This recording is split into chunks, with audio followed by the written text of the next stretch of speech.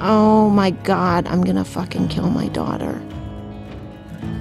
Welcome back to the Mighty Merp podcast. My name is Tom. I'm Merp's producer, and I need to explain briefly what you're about to hear. At the end of the first segment that you just listened to, Melissa may have been interrupted by one of her children. Melissa, of course, hit pause on the recording, had a discussion with the child who will remain nameless, and then continued her conversation with Ava Murray. Unfortunately, somewhere in there, the record button stayed on pause. So what you're about to hear is immediately after Melissa and Ava believed they had just concluded the entire podcast, and Melissa discovered she was actually not recording. Please enjoy this extension of the Mighty Merp podcast.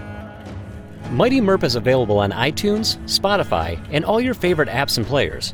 But the best way to experience the show is to visit mightymerp.com. That's mightymerp.com. Oh man, Melissa. I cannot believe I didn't look. I thought it started playing again. Oh my God, I'm gonna fucking kill my daughter. Tom, I'm really not gonna kill her. Do you have like 20 minutes or 30 minutes? I have about 20. I have to be somewhere at 5:30. I am so sorry. Okay. So, I'm going to go back. I think we were talking when she came in. I'm so heartbroken right now. We were talking about favorite shows that inspired you. Yeah. And I said Ally McBeal, and I didn't even mention Law and Order. How could I have forgotten that? That's how I get my detective. That's where I get my detective skills from. Law and Order. That's so funny. I taught at Rowan in their Law and Justice department for years, and my first day of classes, every time I taught, I said, do not ask me about Law and Order or Criminal Minds or any of those shows. I do not watch TV, and they're not real. Oh my goodness. I love those shows. Yeah, I yell at the TV. I'm like, that's not the way it is. So I do too. I'm like, that would never hold up in court. So what do you think the hardest part of being a criminal defense attorney? The hardest part about being a criminal defense attorney is trying to correct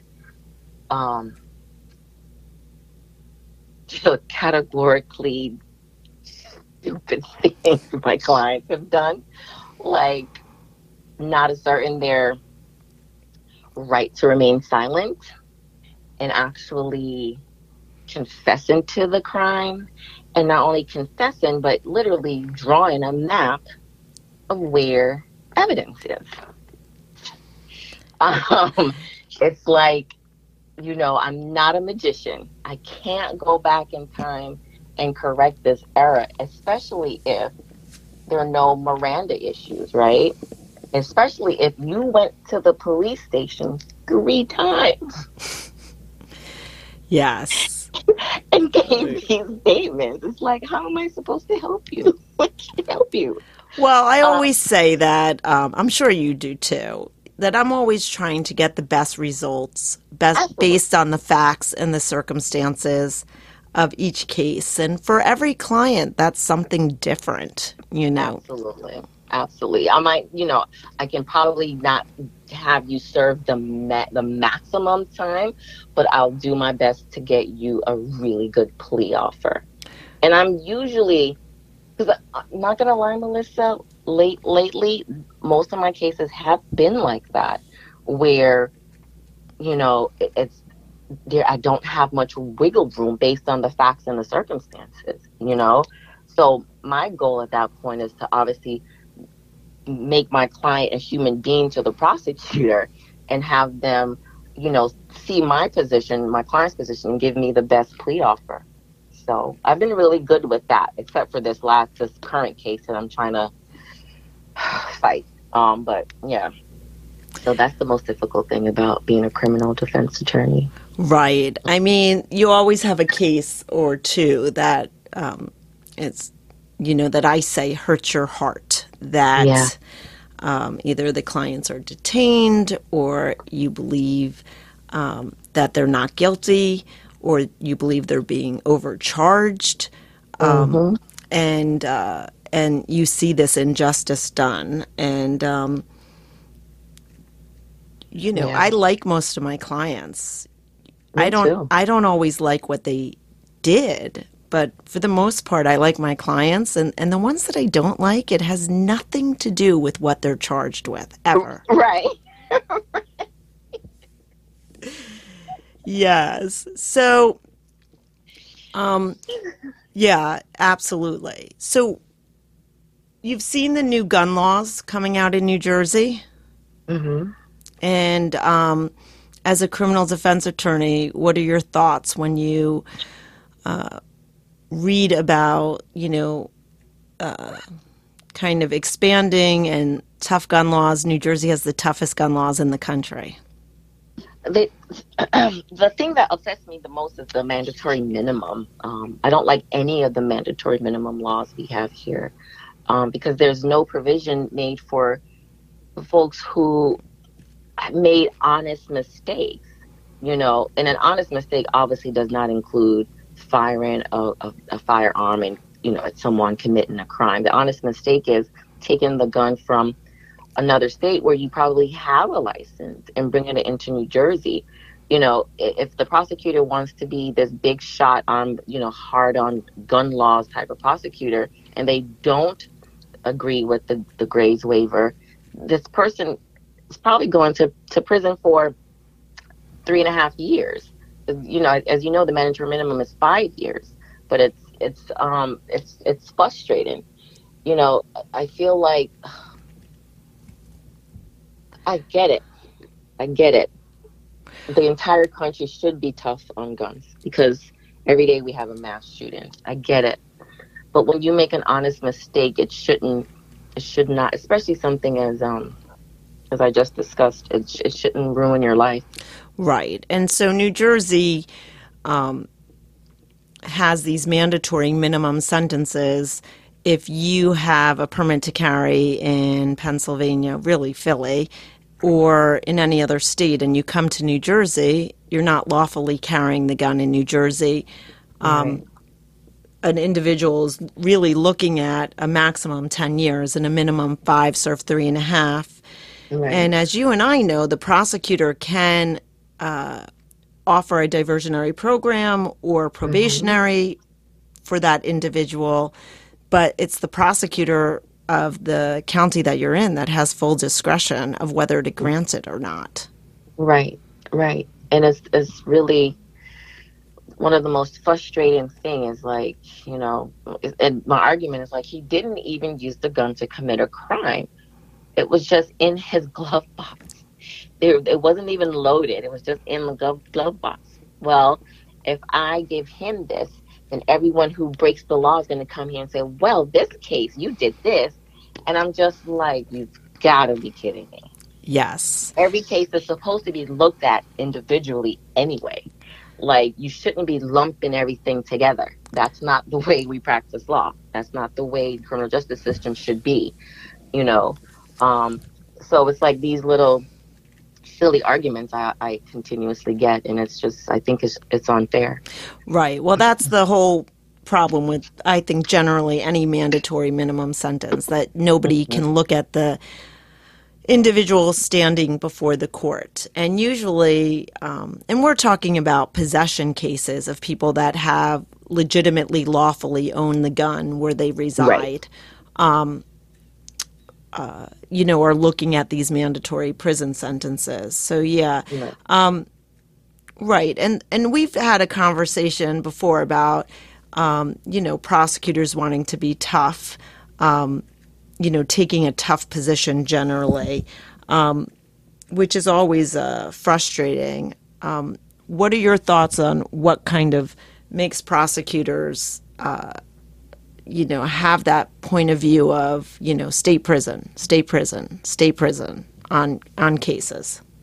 Because they want to be seen as a prosecutor that's tough on crime, you know, so they can move up the ranks. They can move from whatever current cases they handle to maybe the sexual battery unit, so they can make more money. Or maybe for the future for political gain, or to, to maybe run for judgeship one day.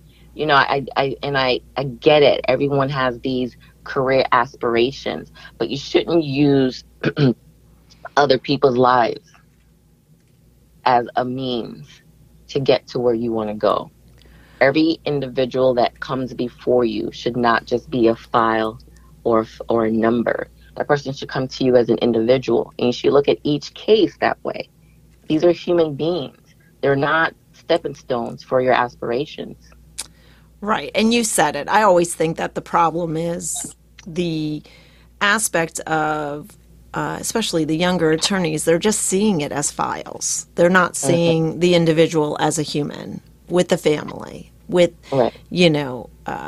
Parents or children or spouses, with their own, with their own life and their own, Right. own potential and goals as well. Exactly. And the one area of law that gets me is the way they treat juveniles. You know, I've known this since I was in high school that your prefrontal cortex doesn't fully develop until you're 26. But they treat juveniles as though they're adults. They're giving them these adult sentences. They're making them register as sex offenders. Like, how can you make a 13-year-old register as a sex offender when he serves after he completes his sentence? Mm-hmm. It's like, I don't know. The criminal justice system is very frustrating. It's very frustrating. I love my job. I love when I get the results that my clients deserve. But then on the other hand, sometimes I lay awake at night saying to myself, and I'm sure you do too, Melissa, like, could I have said this? What did I do wrong? Should I have done this? It's very frustrating. And I don't feel like it should be a cookie cutter result for everyone. Right. Like I said earlier, you should look at the individual.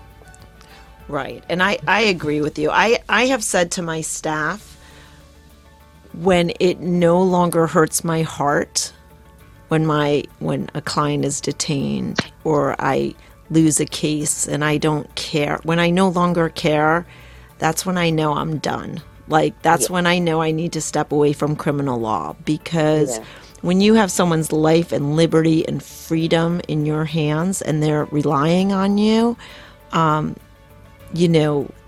idea that it doesn't matter, just you can't be effective that way. And as I said, I've said it, like, when I no longer care, when it no longer upsets me, or I'm no longer thinking about my clients or cases, afterwards, I think, like, I need to do something else with my life. I completely agree. My dad always says to me, you're always so stressed out, and you need to take care of yourself. I'm like, if I'm not stressed out about my cases, then I won't do a good job. If I'm not stressed out, if I'm not going full force, I'm not going to do a good job. I can't handle criminal cases as though they're a real estate closing. It's not something I can do, and that's not how you're effective. So, correct. I agree with you completely. We hope you've enjoyed this episode. Stay tuned. There is more to come. Mighty MERP is available on iTunes, Spotify, and all your favorite apps and players. But the best way to experience the show is to visit mightymerp.com. That's mightymerp.com. This podcast is not a source of legal advice. No two legal cases are the same. Contact an attorney if you require legal assistance.